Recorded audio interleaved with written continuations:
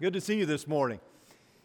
Felipe Garza was 14 years old when he met 15-year-old Donna Ashlock, and he was in love, as much as a 14-year-old can know about love. Nevertheless, he committed himself to pursuing Donna, and Donna liked him, and so they were an item, if you will. But their relationship had a major hindrance going forward. You see, Donna was diagnosed with a weakened heart, a condition that would shorten her life. She was not expected to live many more years unless she could get a heart transplant. And so the two of them dedicated themselves to spending as much time together as possible, as long as Donna's heart would allow. And then, one day, it happened. Felipe had an aneurysm that caused him to be brain dead. His family decided to donate his healthy organs to those who could use them. So Donna was rushed into surgery. She came out, and as she woke up, her dad was sitting at the bed next to her, and he informed her of Felipe's unexpected death, and then told her that for someone who needed vision, they donated his eyes. To someone who needed kidneys, they gave his to those who were in need. And she stopped him and she said, I have his heart, don't I?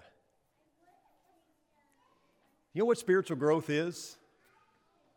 Spiritual growth is having the heart of Jesus and living like it.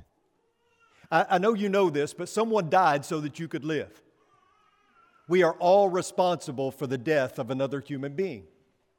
What does that mean to us? Do we have the heart of Jesus? Do we live like it? You know, we grasp growth in a physical sense. We understand what that means. But do we grasp it in a spiritual sense? Because all too often, here's what we think spiritual growth is. For one, we think that it's gathering spiritual data, gathering biblical information. It's about knowing the Bible, and certainly that is a great goal. We should know Scripture. We are people of the Word. I'm sure you've heard that statement before, and that is a good thing. That is a noble moniker for us to wear. We know the truth. We stand firm for the truth. As long as we understand that the truth is a who, not a what.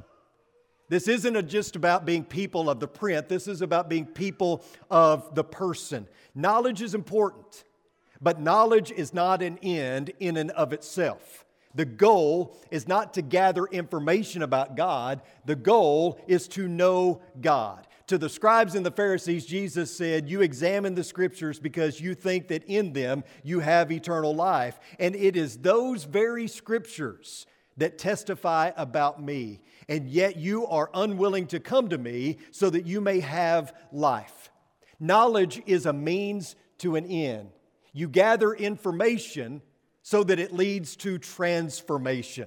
Degrees or initials at the end of your name, or having the Bible memorized, or being able to quote it in Greek and Hebrew and Aramaic, all that is fine and good, but if the information doesn't travel the 18 inches to your heart and become heart application, then I hate to tell you this, but your knowledge is about as useful as a football bat. Secondly, we often view spiritual growth and formation as a checklist. Come to worship? Check. Say my prayers? Check. Study the Bible more? Check. Write a check? Check. That's how we view spiritual growth. And certainly, these disciplines are things that we need to be engaging in regularly. No question. However, it's a relationship that we should be fostering, not a checklist. It's a lifestyle to invest in. Along with that, we often view spiritual formation as religious activity. So as long as I keep the plates spinning, as long as I'm moving the ornaments on the tree, as long as I'm rearranging the chairs, then I'm doing something productive. But you can be active, you can be busy and never really accomplish anything. Activity doesn't always equal productivity. The psalmist said, "Be still and know that I am God." And sometimes the best thing that we can do is hit the pause button and just be still. For others, spiritual growth comes down to avoidance. The Christian life is a bunch of thou shalt nots. As long as I'm not doing certain things, I'm doing well. Don't drink, don't cuss, don't run around with women that do. As long as I do that, I'm okay. But that leads to the Christian life being something that is endured rather than enjoyed. And that's not what Jesus had in mind when he said, I came so that they may have life and have it abundantly. You also have self-determination when it comes to spiritual growth. That's the people who think, I just got to grit my teeth and pull myself up by the bootstraps, and I'm going to grow whether I like it or not. Regardless of how I feel about it, I know I've got to do this, so I'm just going to grin and bear it. You know, physical growth is hard. It's challenging, but it's enjoyable as well. I mean, we can't wait to turn 16 and get our driver's license, or we can't wait to have our first child, or we can't wait to retire so that we can enjoy life. And it's challenging. We endure it, but it's also enjoyable, or at least it should be. And the same is true with spiritual growth. I mean, it's challenging, but we should enjoy it as well. It's not about gritting your teeth and pulling yourself up by the bootstraps. It may be that sometimes, but more than anything, it's about being vulnerable to God. Let God work on you, be receptive to His Spirit, and allowing His Spirit to lead you and fill you. And it must be noted that spiritual growth is not passive. So while it's not just about gritting your teeth and pulling yourself up by the bootstraps, while it's not just about more religious activity, it isn't passive, meaning that you don't just pray for God to grow you and just sit back and let Him sprinkle magical pixie dust on you and then it just occur overnight. You are co-opting with God. This is a partnership with God. That's what a covenant is. It's a dramatic change that Paul describes beautifully in the signature passage for our series, Galatians 2:20, which reads, I have been crucified with Christ, and it is no longer I who live, but Christ lives in me. And the life which I now live in the flesh, I live by faith in the Son of God, who loved me and gave Himself up for me.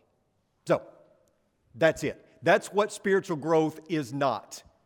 So the question is, what is it then? Or better yet, how do I live it? Well, I think we have to understand that spiritual growth doesn't just happen. Physical growth does. Unless you have some sort of health malady or abnormality, you're going to grow physically whether you want to or not. Spiritually is not the case, though. You've got to be determined to do this. And there are certain things that we have to allow in order for spiritual growth to occur. As I said, it's not passive. You know, as kids, we're often asked, what do you want to be when you grow up?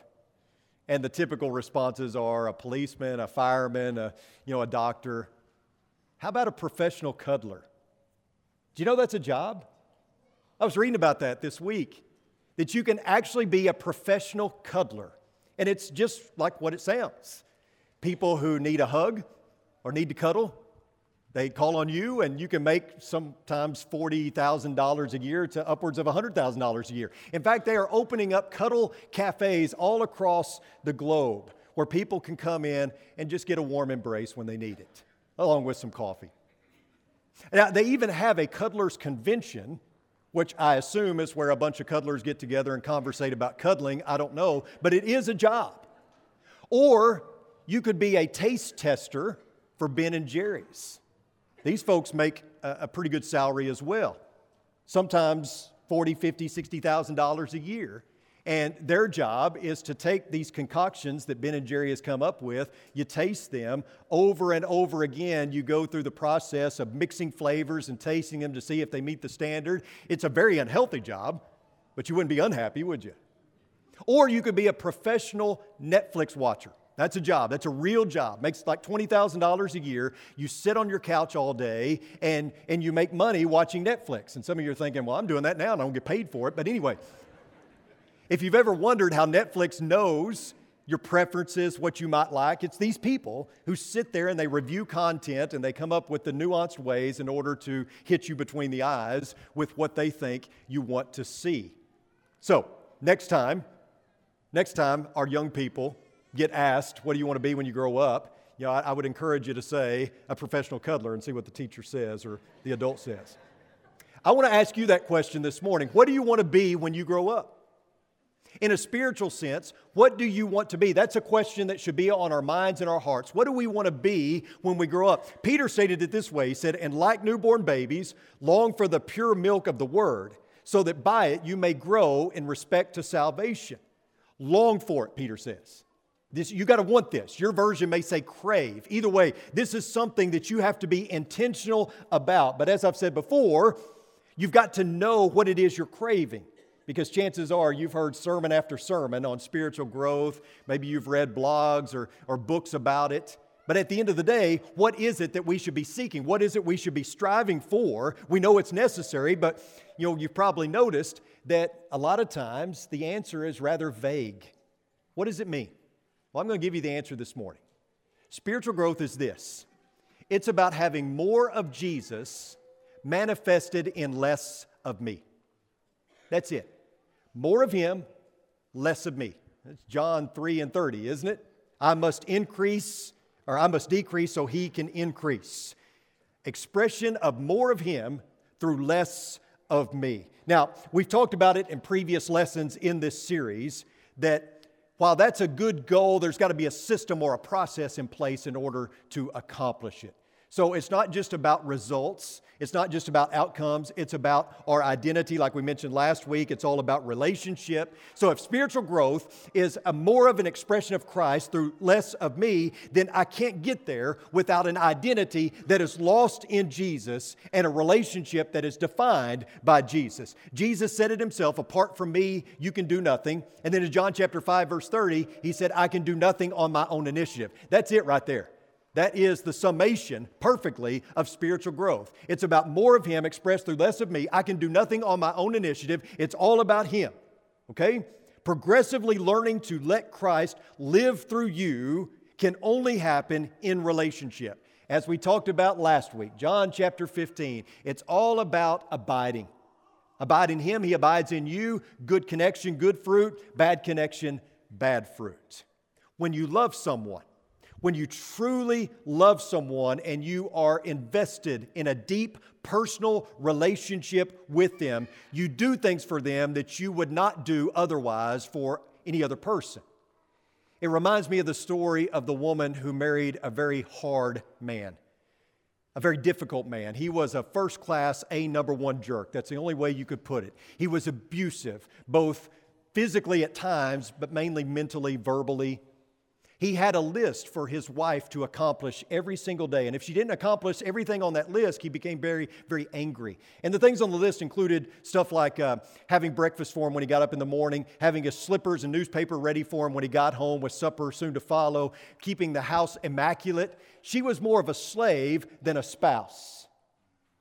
One day, her difficult husband passed away from a massive heart attack. She was obviously distraught, but somewhat relieved as well. And after a few years, she found another man, a man who treated her like royalty. She never knew she could be treated so well. They got married, and one day she's cleaning house and she finds that list that her former husband had made up for her. And she became overcome with emotion as she read through it and remembered how hard of a man that he was. And then she realized that she was currently doing everything on that list for her new husband. The difference, of course, was she was doing it out of love rather than out of obligation or fear. Jesus said, if you love me, you will keep my commandments. When we abide in relationship with the one who died for us, we follow the rules, not out of obligation, but out of love and appreciation. So I ask you again, what do you want to be when you grow up? Well, be a rule follower? That's great. Certainly that's a good thing. Except, why do you follow the rules? What's the impetus behind it?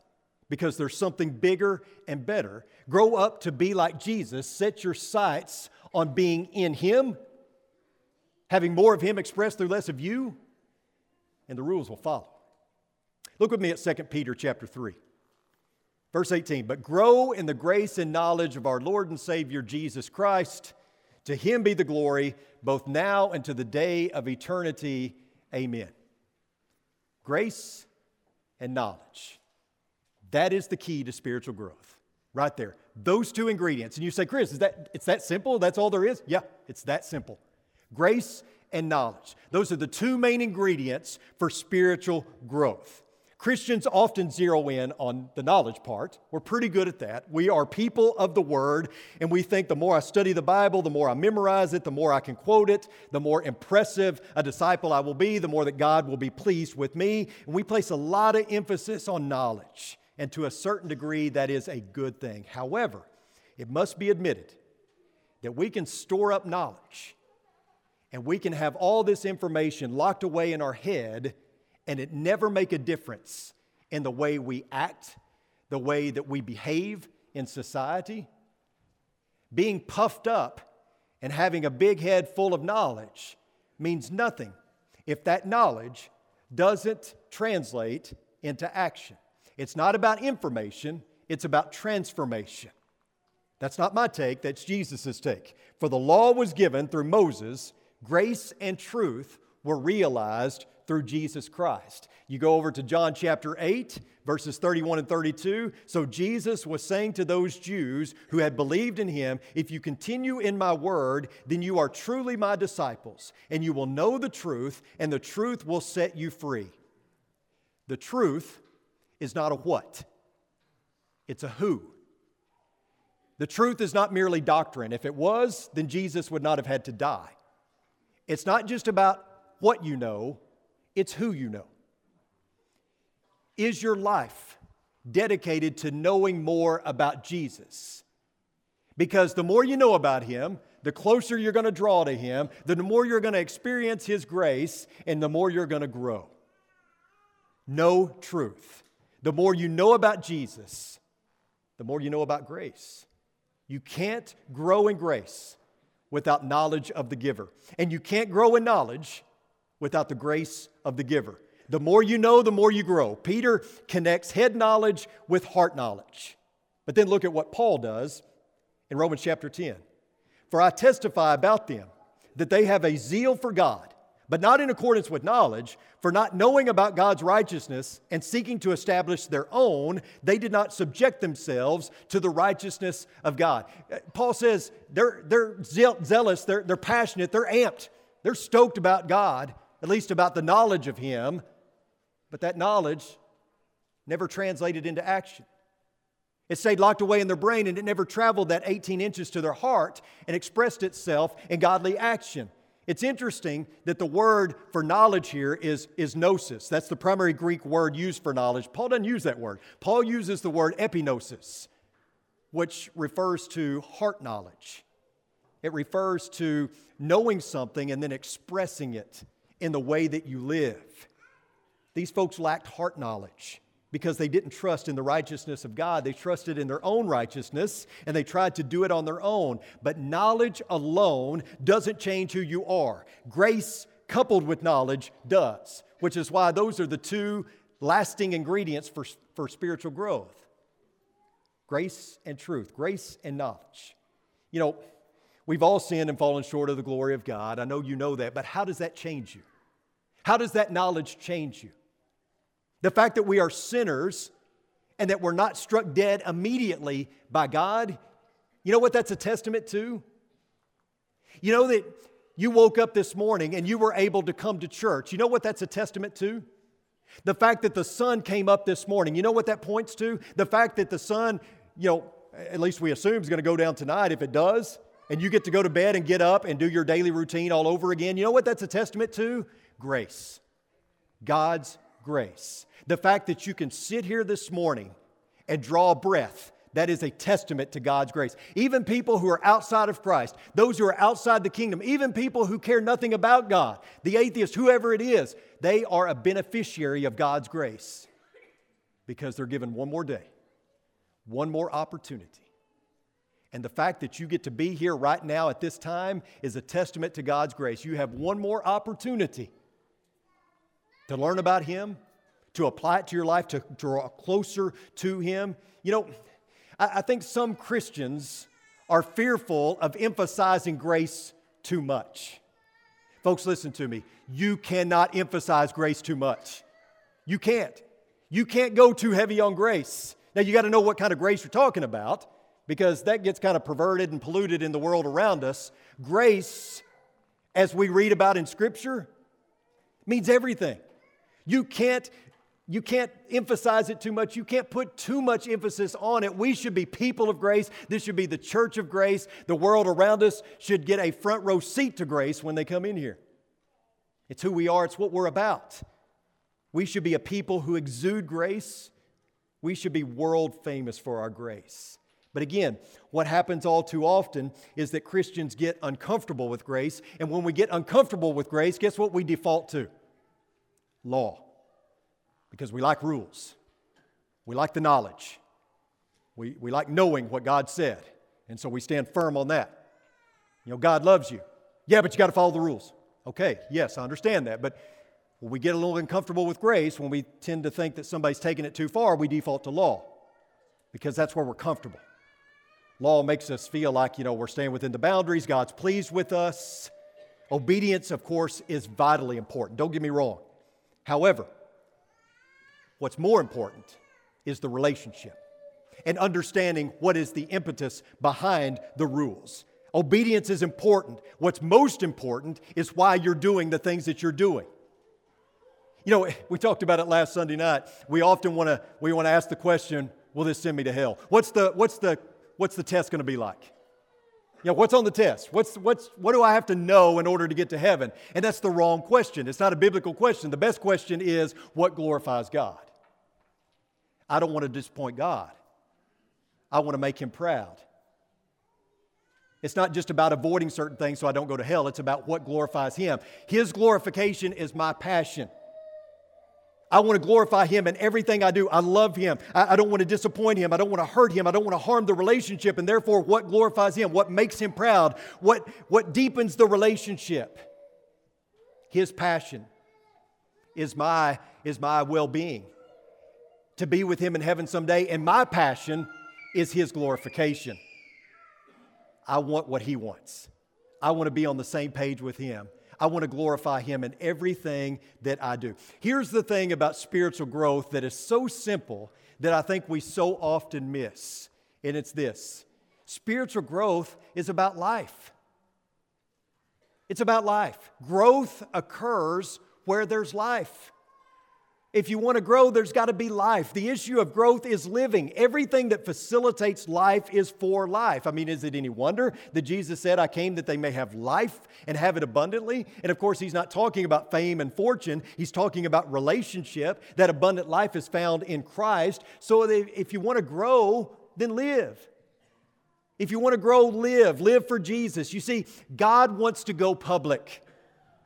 God wants to go public, and He wants you to be the agency by which He does that. God wants to go public, and you're the one that can make that happen. So my greatest goal should be His greatest glory. It's why I was created, to glorify God. So we need to get on the same page with God and read from the same script. What are you living for? What do you want to be when you grow up? If it's not to be more like Jesus and live for God's glory, then you're not growing. But when you live for His glory, you experience His goodness and you enjoy the abundant life. I think where we get off track sometimes is we tend to turn the Bible into some sort of devotional handbook. And we can read the Bible devotionally. I mean, that's okay at times, but that's not the major takeaway. You see it on social media all the time. This bumper sticker theology. I can do all things through Christ who strengthens me. I know the plans that God has for me. God's going to make a wonder, a miracle out of this mess. And we get spiritual growth wrong because we always point the relationship back at us. We've got to orient it towards Him. That's what life is about. That's what growth is about. We don't grow because we point the relationship in the wrong direction. This is about God and His glory. Orient your life toward Him. Make a big deal about Him. Make His agenda your agenda. Be sure that you're promoting Him and not just you. And I would also say this. We often make spiritual growth about more spiritual discipline. So I got to do more. And there is some truth to that. I'm all for more when it comes to studying the Bible more, praying more, coming to church more, whatever the discipline is. I'm all for more. And there are some of us that need to do more. I know I do. But it's not just about spiritual activity. It's not just about praying more, studying the Bible more. Again, this isn't just about knowledge. It's about relationship. If you're not reading your Bible, that's a problem. If you're not praying, that's a problem. If you're not attending worship, that could be a problem. Ultimately, there are disciplines that we need to be engaged in because that's part of the system that affects the goal that we've talked about. However, these things are part of the process that feeds growth, that feeds the relationship. You've got to get to know Jesus. If you're serious about growth, then the driving force must be a life relationship. You see, I'm looking to Him to make it happen. That's grace. And I'm going to learn all I can in order to please Him. That's knowledge.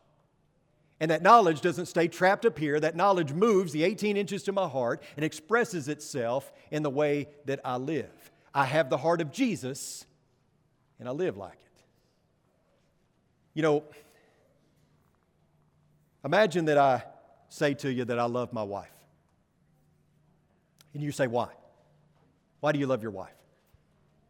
And I say, because of apple pie and shoulder massages. And you say, well, yeah, that's good, but why else? And I say, nothing else. There's nothing else. I love her because of apple pie and shoulder massages. If you ever had her apple pie, you'd understand. She gives great shoulder massages as well. And you say, well, there's got to be more, Chris. I mean, there's got to be other reasons why you love your wife. No. That's it. Apple pie, shoulder massages. What would you think about me and my love for my wife? Well, you would think that I don't really love my wife because she's not the object of my affection. She's merely a facilitator. Why do you love God? Because He blesses you? You know, I got a great family. Praise Jesus. You know, I've got a great job. God is good. I hear that all the time when things are going good. I rarely hear God is good when things aren't going good. Won the tennis match. God is good. Is that the only reason we love God? If you only love God because of what He's done for you, then let me tell you something. He's not the object of your affection. He's merely a facilitator. How's your relationship? Is your biggest passion His glory? Because spiritual growth is about life. It's about living a life in pursuit of one thing, glorifying God in all that you do. It's about more of Him being expressed through less of me. And if we can help you get there, we want to do that. We want to pray with you, study with you, help you along the way, whatever it takes to get you to the place where you feel like you are living a life for Him and thus growing in the grace and knowledge of our Lord and Savior Jesus Christ, then let's take care of that.